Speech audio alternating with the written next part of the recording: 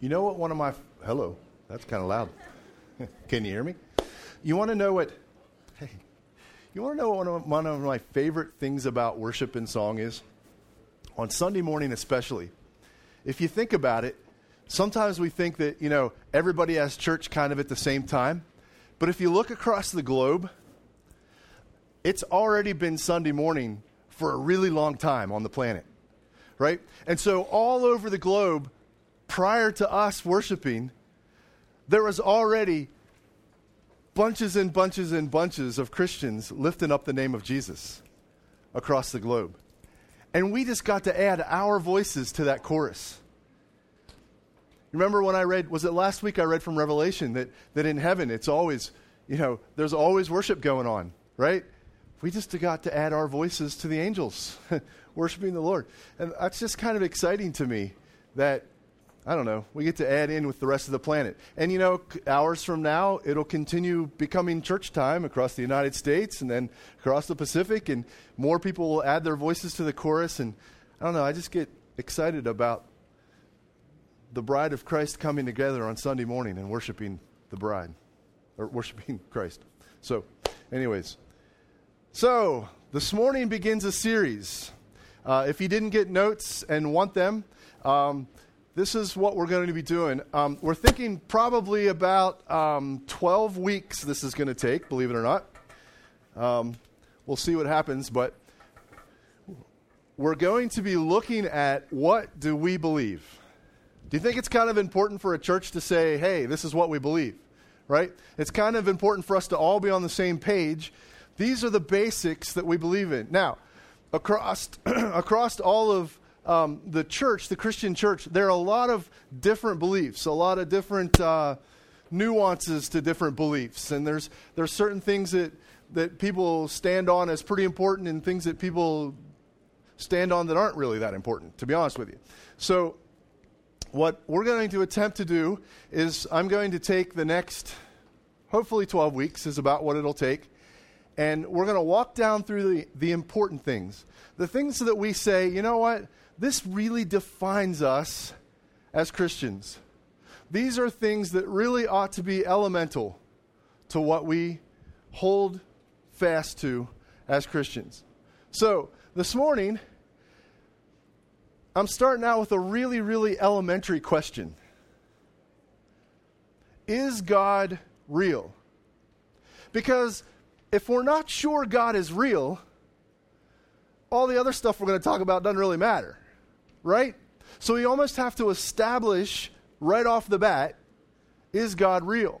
And so that's the question that I'm going to ask this morning. I read a survey that was recently done. It shows that 83% of Americans are either absolutely or fairly certain that God exists. 83%. Now, that's a pretty high number. And it would seem to suggest that America is full of God-fearing, God-following, God-serving people, right? As a matter of fact, our country is considered to be a Christian nation. At least that's what they call us, right? But you know what? More and more, the world we live in is telling us that we need to be politically correct. We need to be inclusive. Okay? How many of you have ever seen the coexist bumper sticker? You ever seen that on a bumper sticker? The idea of it sounds good. Hey, we ought to all get along, right? We all ought to get along with each other and get to know each other. You know what, though? If you're not careful, things that seem like they ought to be good can actually be dangerous. Do you guys know what this stands for? What each of these symbols stands for? I'm going to tell you. The C is actually the Islamic crescent moon. Okay? The O is obviously a peace sign. The E is a combination of the sign for male and female, saying that we're all, there are proponents that say we're neither. Right? Not sure how that works, but they say that we're either. So the X is the Star of David. We recognize that. The I, believe it or not, see what's above it? It's the pentagram. The pentagram is actually used as a symbol of faith by Wiccans and witches. The S is the yin and yang symbol, yin-yang symbol. It's a Chinese symbol. It's saying that there's two guiding principles, dark and light, that influence the destinies of all people. It's kind of everything's kind of together in one spirit kind of thing. And of course, the T is the Christian cross. The idea of coexist, the idea of a bumper sticker like this, that what they really want us to believe is that all roads lead to heaven. Like everything comes together and somehow we all wind up in heaven. There's many gods. Everything works together. Now, let me tell you, as we begin with what we believe, let me state emphatically that I believe there is one way to heaven, one way to the Father, and His name is Jesus Christ. That's it. If there's anything that I can stand on any stronger, that is it. Isaiah 45:5 says this. You don't have that one? Okay. Isaiah 45:5, I am the Lord, and there is no other. Apart from me, there is no God. There is one God. That's it. Americans might say they believe there is a God, but the thing is, a lot of Americans aren't living that way. They're not living as if there's one God. They don't live it out that God is real or that He has any input in their lives. So this morning, I want us to get at this first question. Is God real? And if He is, how can we be sure of it? How can we recognize it in our lives?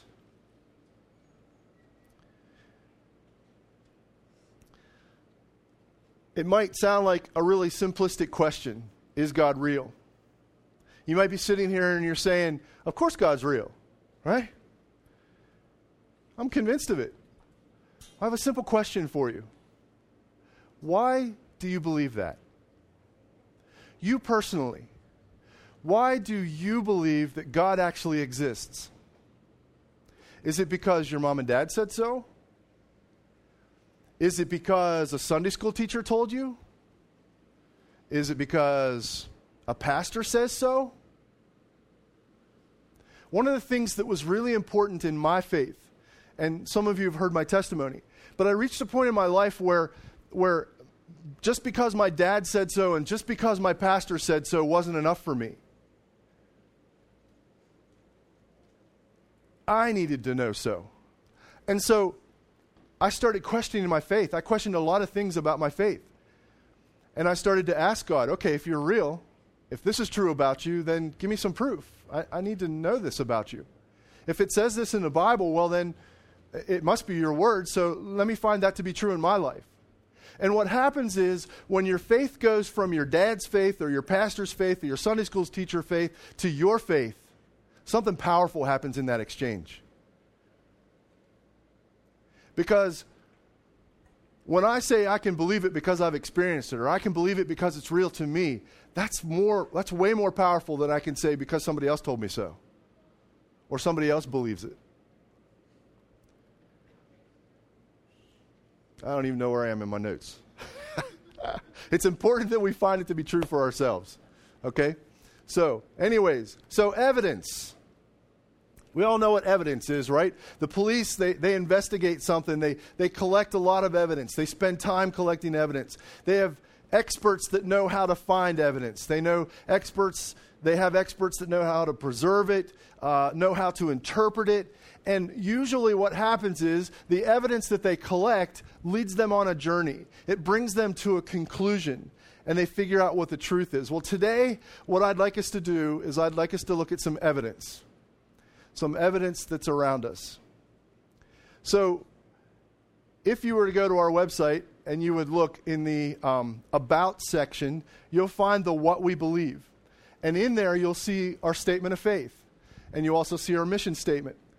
And one of our statements of faith says this. It begins with this. It says, the Bible begins with these words, in the beginning, God created. We believe that. Therefore, everything that we see, everything that we experience is because God created it. If you don't believe that God created everything that we see, you got to come up with another explanation. So that's where I want to begin this morning. let's talk about and God created.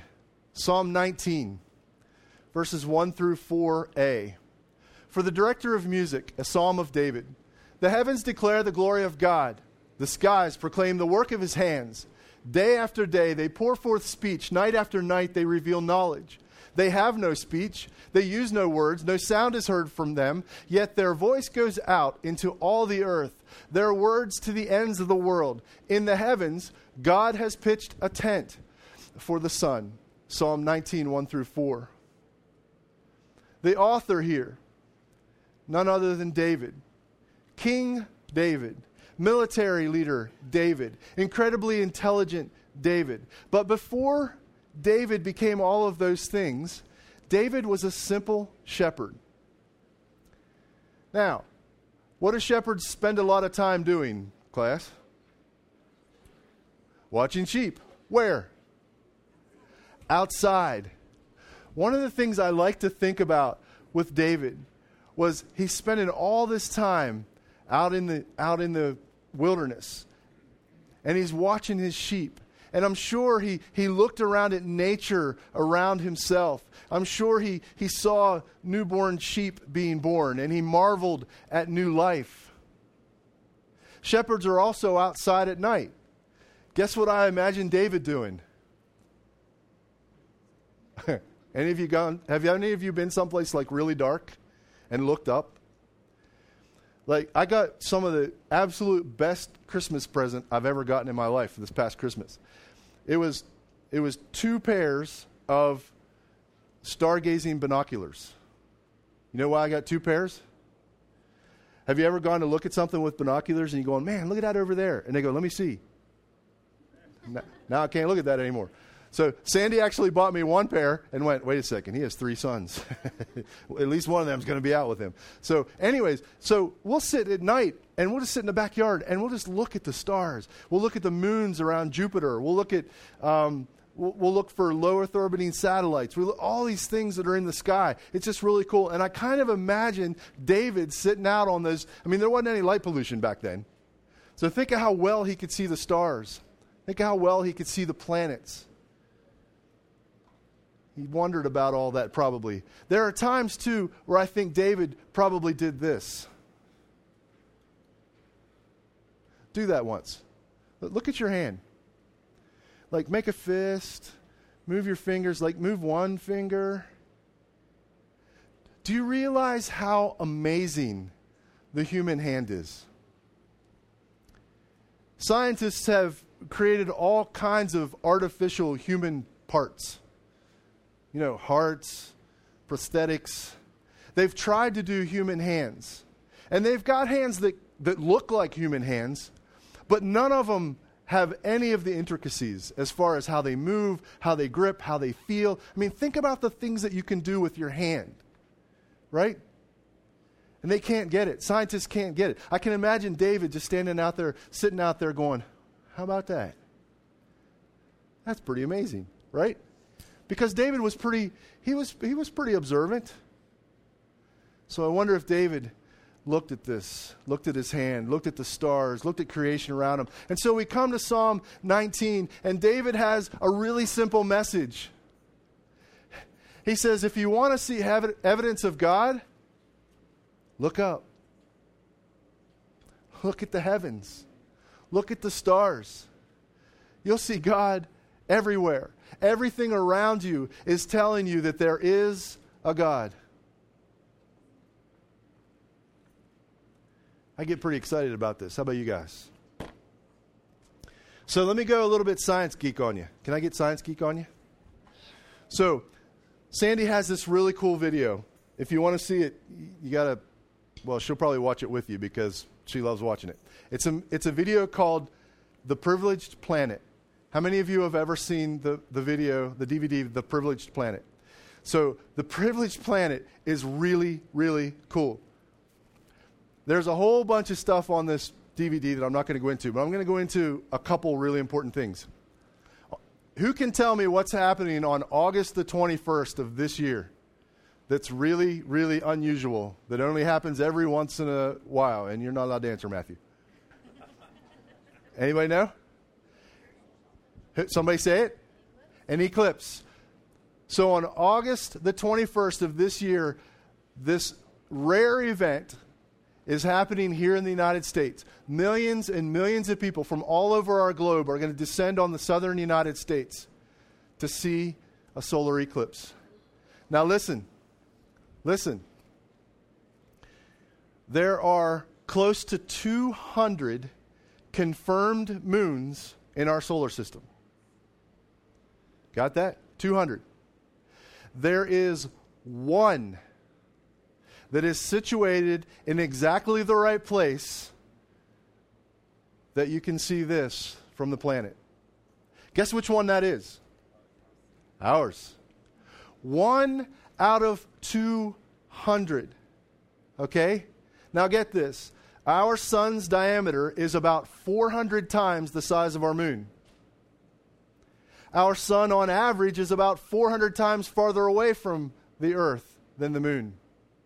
As a result, they appear to be almost the same size in the sky.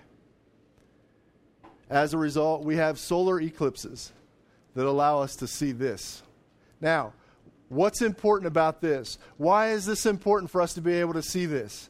What this does is, prior to us figuring out what we were seeing here, we didn't realize what was around there. But that's actually called the corona. It's the atmosphere of the sun. And there's so many things that we have learned by being able to study the corona. We've learned the shape of the earth. We've learned that the sun actually has an atmosphere. They've been able to study the sun, the solar wind, the solar flares, the effects that they have on the earth. We've been able to see space weather. Get this, they discovered elements in the corona. Helium is there. They discovered helium there, and that led to the discovery that helium is way more prevalent in our universe than we thought.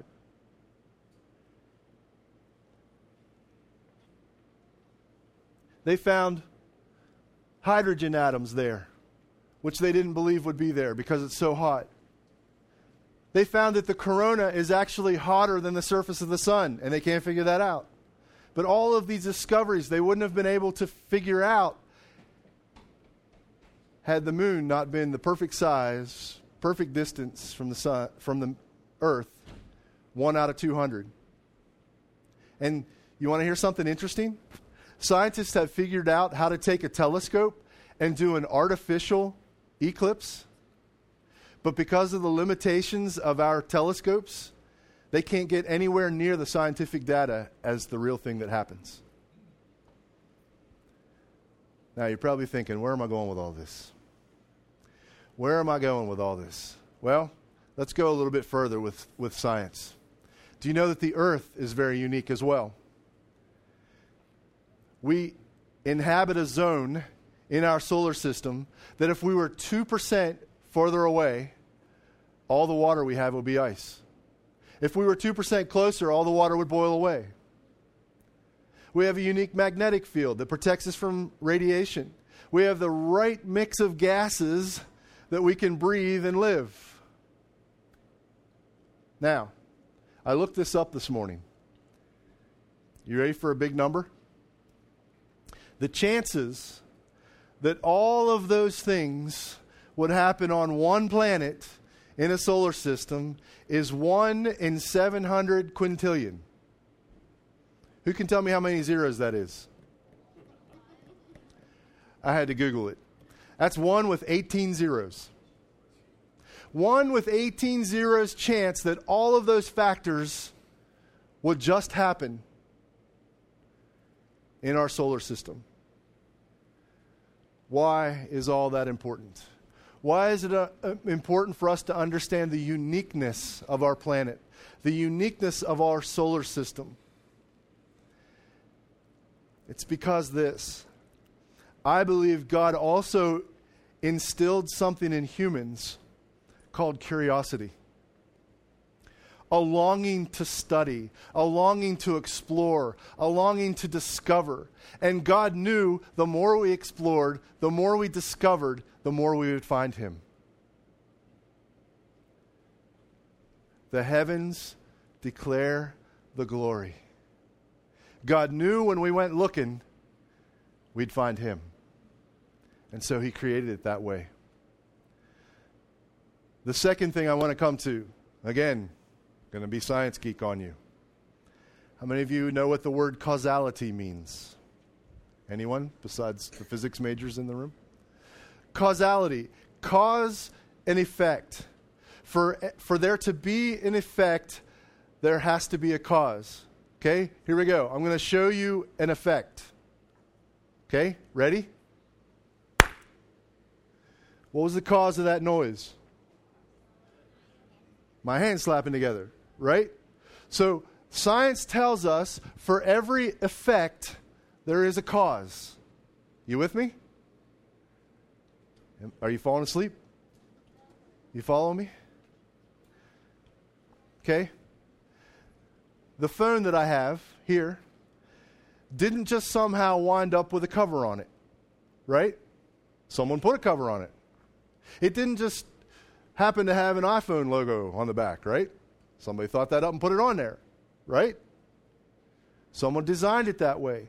The lights in here didn't just turn on this morning, right? Somebody had to come in and flip the switch. The street out in front of our building didn't just automatically come with pavement on it, right? Someone put it there. Nothing around us in our universe can be described as self-reliant, okay? Everything that we see needs something else to exist. Everything came from somewhere. So, there are people who would have us believe that this can of Pepsi started out billions and billions and billions and billions and billions and billions of years ago as a rock. And on that rock, there was some sort of primordial soup, and molecules were in it.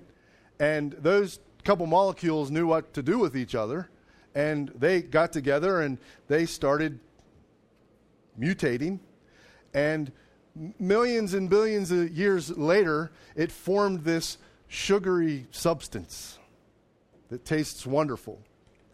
And as it mutated over that time, it came to this point where it also started to add some fizz to it, that if you would swallow it, it'd make you, So then after another couple billion years, this package came together and it met up with this sugary, yummy substance, and it got inside it.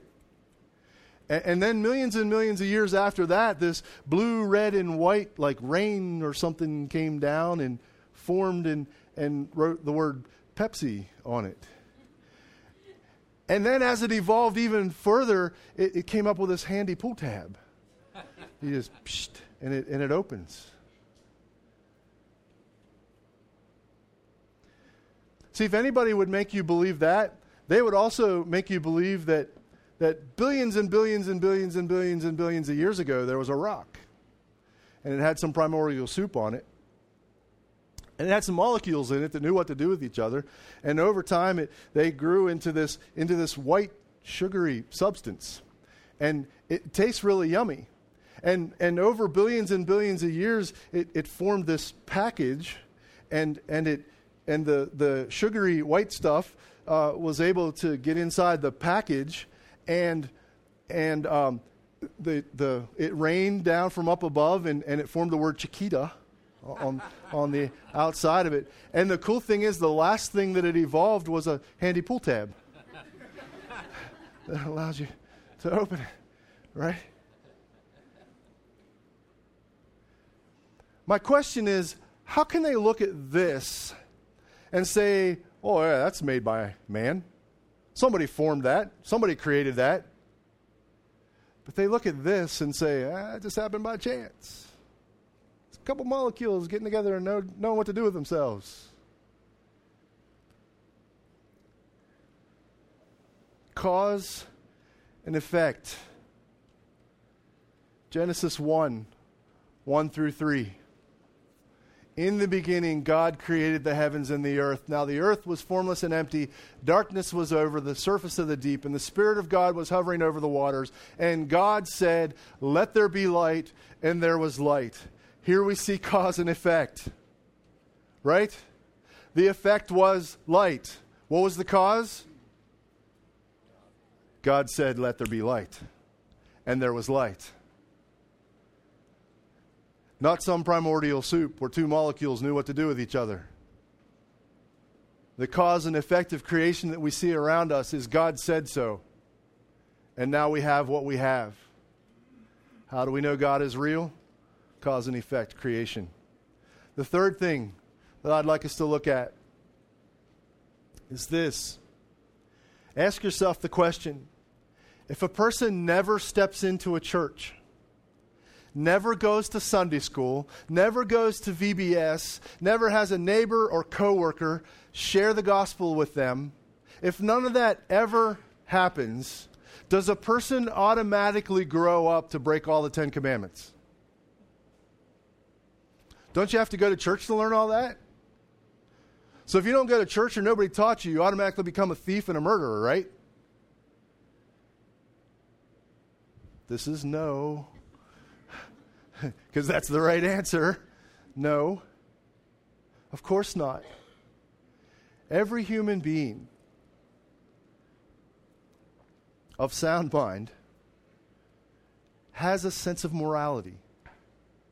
There's something within us that intrinsically knows right from wrong. How does that get there? Some people would say that we evolved that way, that somehow society or culture instills that sense in us.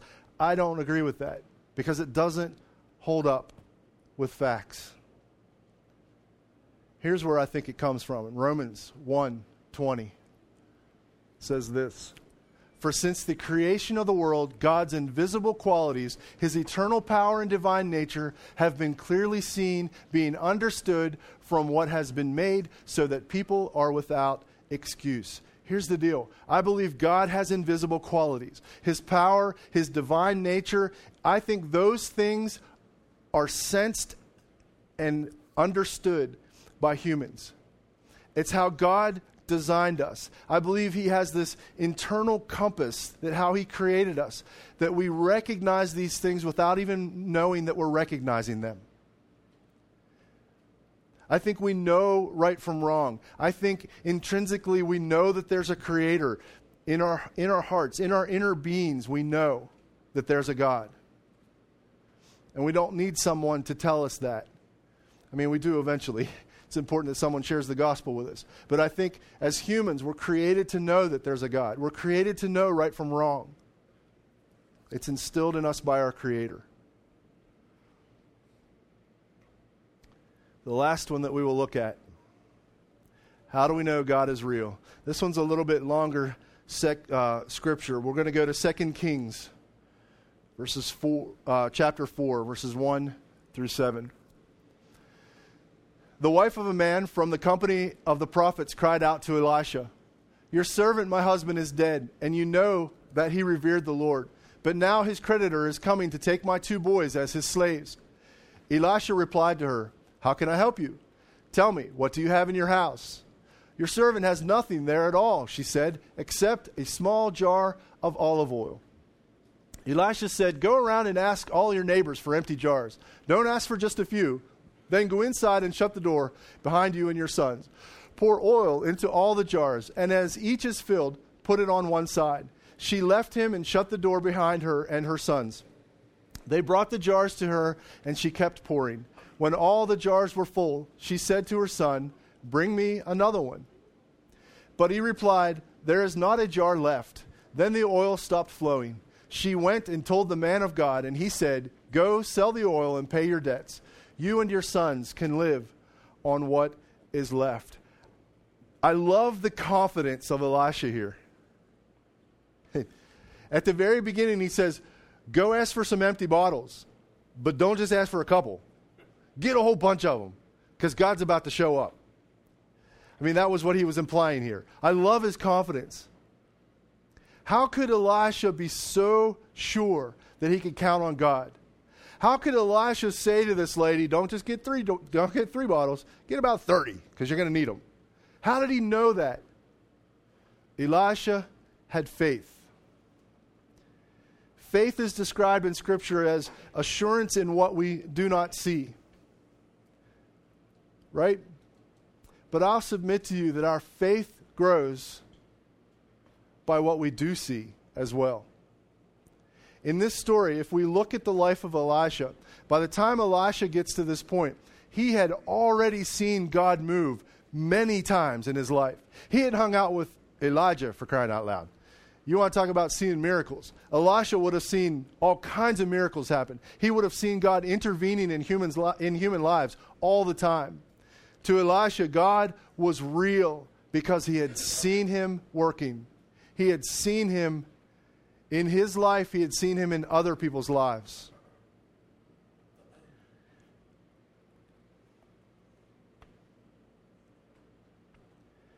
If you look in the Bible, time after time after time, you will see examples of this only happens if God intervenes. This only happens if God shows up and does the God things.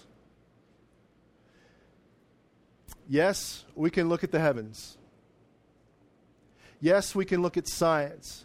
We can look at the internal moral compass that every one of us has. But I think one of the greatest ways to answer the question, is God real, is to look at, to hear about things that have happened. One of the reasons why we do testimony time here at the Spring every Sunday morning is because I think it's important for us to be hearing what God is doing in other people's lives. It's important for us to share what's happening in my life. Why? Because it builds faith. It builds faith. Testimonies about actual things. There can only be God doing this. There's no other explanation. And so this morning, to finish out, I've actually asked a couple people to share a testimony. And just a quick little couple-minute testimony. And here's what I want us to hear. I want us to hear, this is why God is real to this person. Because I think as we share our testimonies with other people, when we walk up to people who have never been introduced to Jesus, it's really important for us to say, here's why I believe he's real. Remember at the very beginning of this morning's sermon, I said, do you believe that God is real? And just about everybody shook their heads. And my question was, why? Why? Because you read it in a book or because you've experienced him?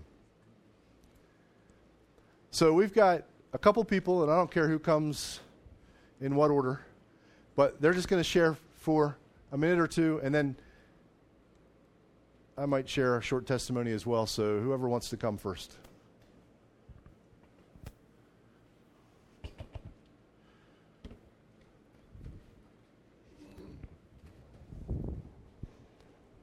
One of the things that's made God very real to me is the times that I've heard him speak. And when I say that, I mean more than just feeling an impression. There's times when, I feel like an urging to do something, or I feel an impression, I feel like maybe God's leading me towards something. But there have been times in my life when I have been crying out to God, and I have heard him speak to me. And just in a way that I know this wasn't I have another pastor who said maybe I had too much cabbage to eat one night, and that made me have a funny feeling or something. It wasn't a funny feeling, and I'll just share one of those.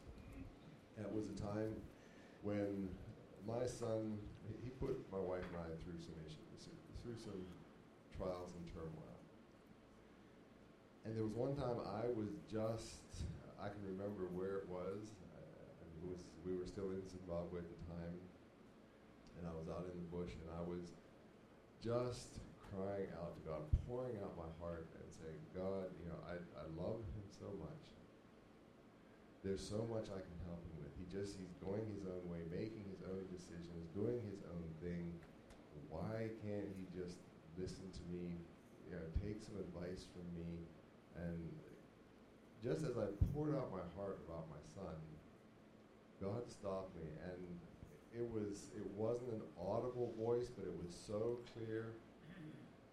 God said, I know exactly how you feel, because that is how I feel about you. And I knew that in that moment, the God of the universe was real. The God who millions of people may have been praying to him at that point. But he heard me, and he spoke directly to me. I know he's real. And everything you've shared this morning, Steve, it's all valid. Even without that, it's true. It makes him real. But then when I have an experience like that, and I know, yes, God is real. Excellent.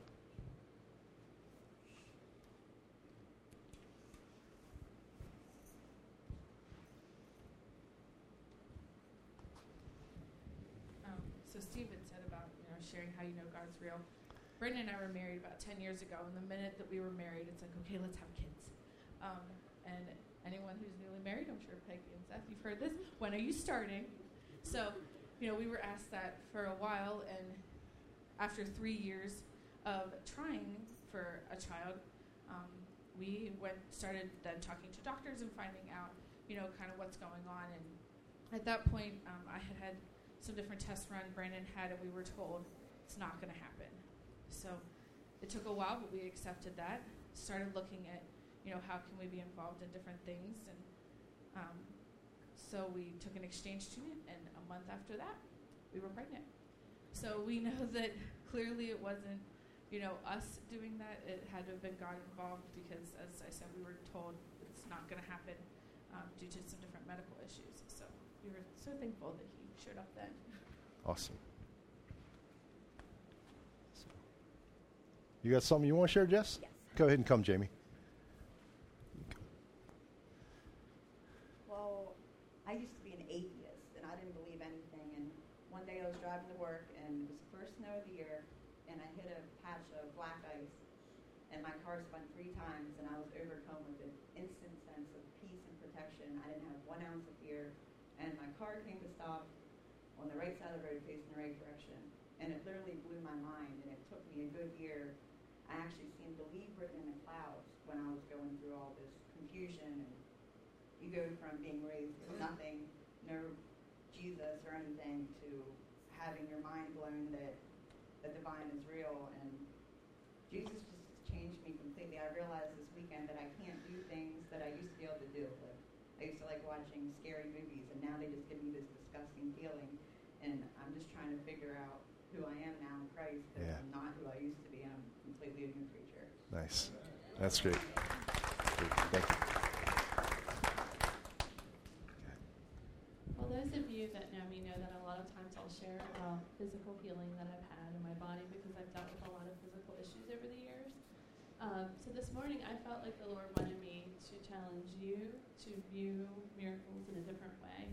A lot of times I think we can view miracles as being something profound, impactful, doesn't happen all the time, it happens rarely, only happens to certain people, and it really is up here. Is things that happen to us because God does it are really, miraculous. Like, other than God, things that happen in your life. So I just have a few little fun science facts to go along with what Steve was sharing today. These are medical facts. And then I'm going to share just real briefly about something in my life that I'm reminded of every day that is really miraculous. If our atmosphere contained only oxygen, there would be no need to breathe, so we wouldn't be able to live. So the fact that we actually have the perfect balance of oxygen and carbon dioxide is the reason why we actually have to take a breath. There's 10 times more bacteria in our body than blood cells, which is actually overwhelming. I read that and thought, but only 1% of those can actually make you ill. But in contrast to that, only 1% of your blood cells can fight against those bacteria. So you see the balance, 1%, 1% against each other. And there's 50,000 cells in your body that have just died and been replaced as I'm reading the last sentence.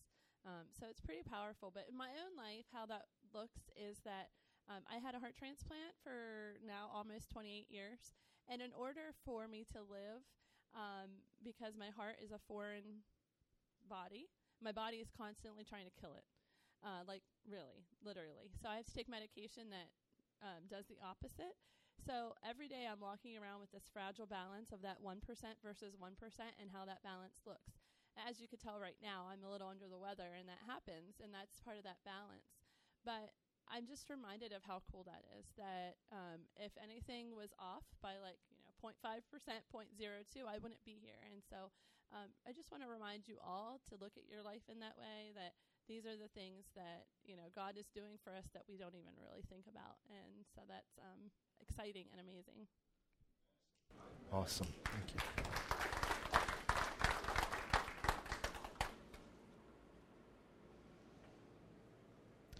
So when you know that God is real in your life, tell someone about it. Tell someone about it. Jesus called us to be his witnesses. We are to share. Let me tell a story about myself. And I've told this story before, and my wife told me to stop apologizing when I repeat stories, so I'm not going to apologize. I'm just going to tell this story. So some of you know that when Sandy and I decided to church plant to start the spring, I wasn't interested. I was a worship pastor. I was having a great time. I thought that was a good gig. I didn't really want to give it up. But God started telling her first that I was to be the pastor of this new church plant. So after about 3 months of arguing, this way, I was arguing this way.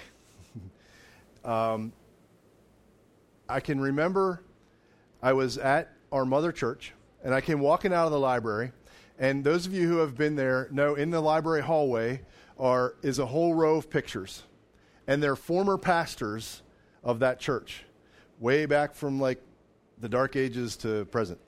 I mean, way back 100 plus years ago. All these pastors were there. And I can remember standing in front of that, in that hallway, in front of those pictures, and I actually started to cry because I said, God, you know what? I'm not one of these guys. I'm a worship guy. I can't preach. I can't lead a church. What are you doing? There's no way that you're calling me to be a pastor. So I went to my office, and I was really upset. And a couple weeks later, Sandy and I went to a conference in Baltimore. And we didn't know anybody who was going to be there. We just showed up at this conference, and we knew we wanted to go to this conference. And here there was a couple there that we knew. We didn't know them real well, but they were part of our denomination. And so we kind of hung out with them throughout the weekend. But we didn't tell them anything really that was on our hearts. And the last day we were there, right before the last session, the gentleman comes up to me and he says, hey, I have a friend here. He's an old timer. He absolutely loves to pray for people. Can I have him come pray for you? And I'm like, sure, that'd be awesome.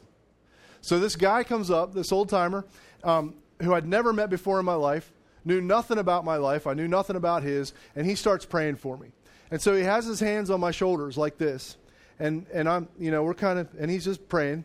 He's praying. It's just kind of a normal prayer, nothing extraordinary at all. But all of a sudden, he stops praying. He gets quiet. And it's long enough I start to get uncomfortable. It's like, why did he quit? So I look up, and he's looking me right in the eye with a silly grin on his face. And I'm like, what's wrong with this guy? And he says, I think God just told me to tell you something. I'm like, okay. And here's what he said. I see you in a long corridor, standing before a row of pictures. God wants me to tell you that your picture belongs on that wall. Yeah, whoa wasn't what I said.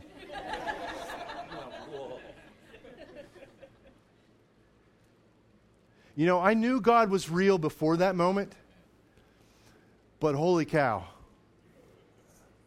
that cemented it in my spirit. That God cared enough about me that he would give a total stranger a message and have him go to Baltimore, the same place I was going to be at the same time, to stand in front of me and pray for me and give me that message. See, God could have told me that himself, right? He's God. But how much more powerful was it that he used a total stranger to tell me that? See, when things like that happen in your life, you need to tell people about it. I had a pastor tell me one time, he said this. He said, the man with an argument is always at the mercy of the man with an experience. You guys get that? You can argue with me all you want that guy didn't tell me that message from God or that wasn't from God or whatever. And I'm going to say, I experienced that. There's no way. That was God, period. The man with an argument is always at the mercy of the man with an experience. When we have an experience and we know it's God, we need to tell people. We need to share our testimony. So, let's pray. Father God, thank you that we can look to the stars to see that you are real. Thank you that we can look at our own bodies. We can look at the world around us, at your creation, and know that you are real. Thank you that we can see the intrinsic morality that humans have and know that you are real. But Father God, thank you so much that you are personal in your realness. That you are actually active in our lives. You show up and do things that only God can do. Thank you for the proof of that you exist. Lord, I pray that we would be a church who is quick to share our testimonies, quick to be your witness in the world, quick to name your name, Jesus, because we live in a world who desperately needs to know you. And so, Lord, I pray that our lives would be lived out in a way that point people to you. Yes, God, you are real. And yes, God, our world needs to know that. So reveal yourself. Reveal yourself. Reveal yourself. In Jesus' name, amen. Well, have a wonderful Sunday. If you don't have anywhere to eat for lunch, Hosses is doing the fundraiser for the youth. Grab a card on your way out the back door. So.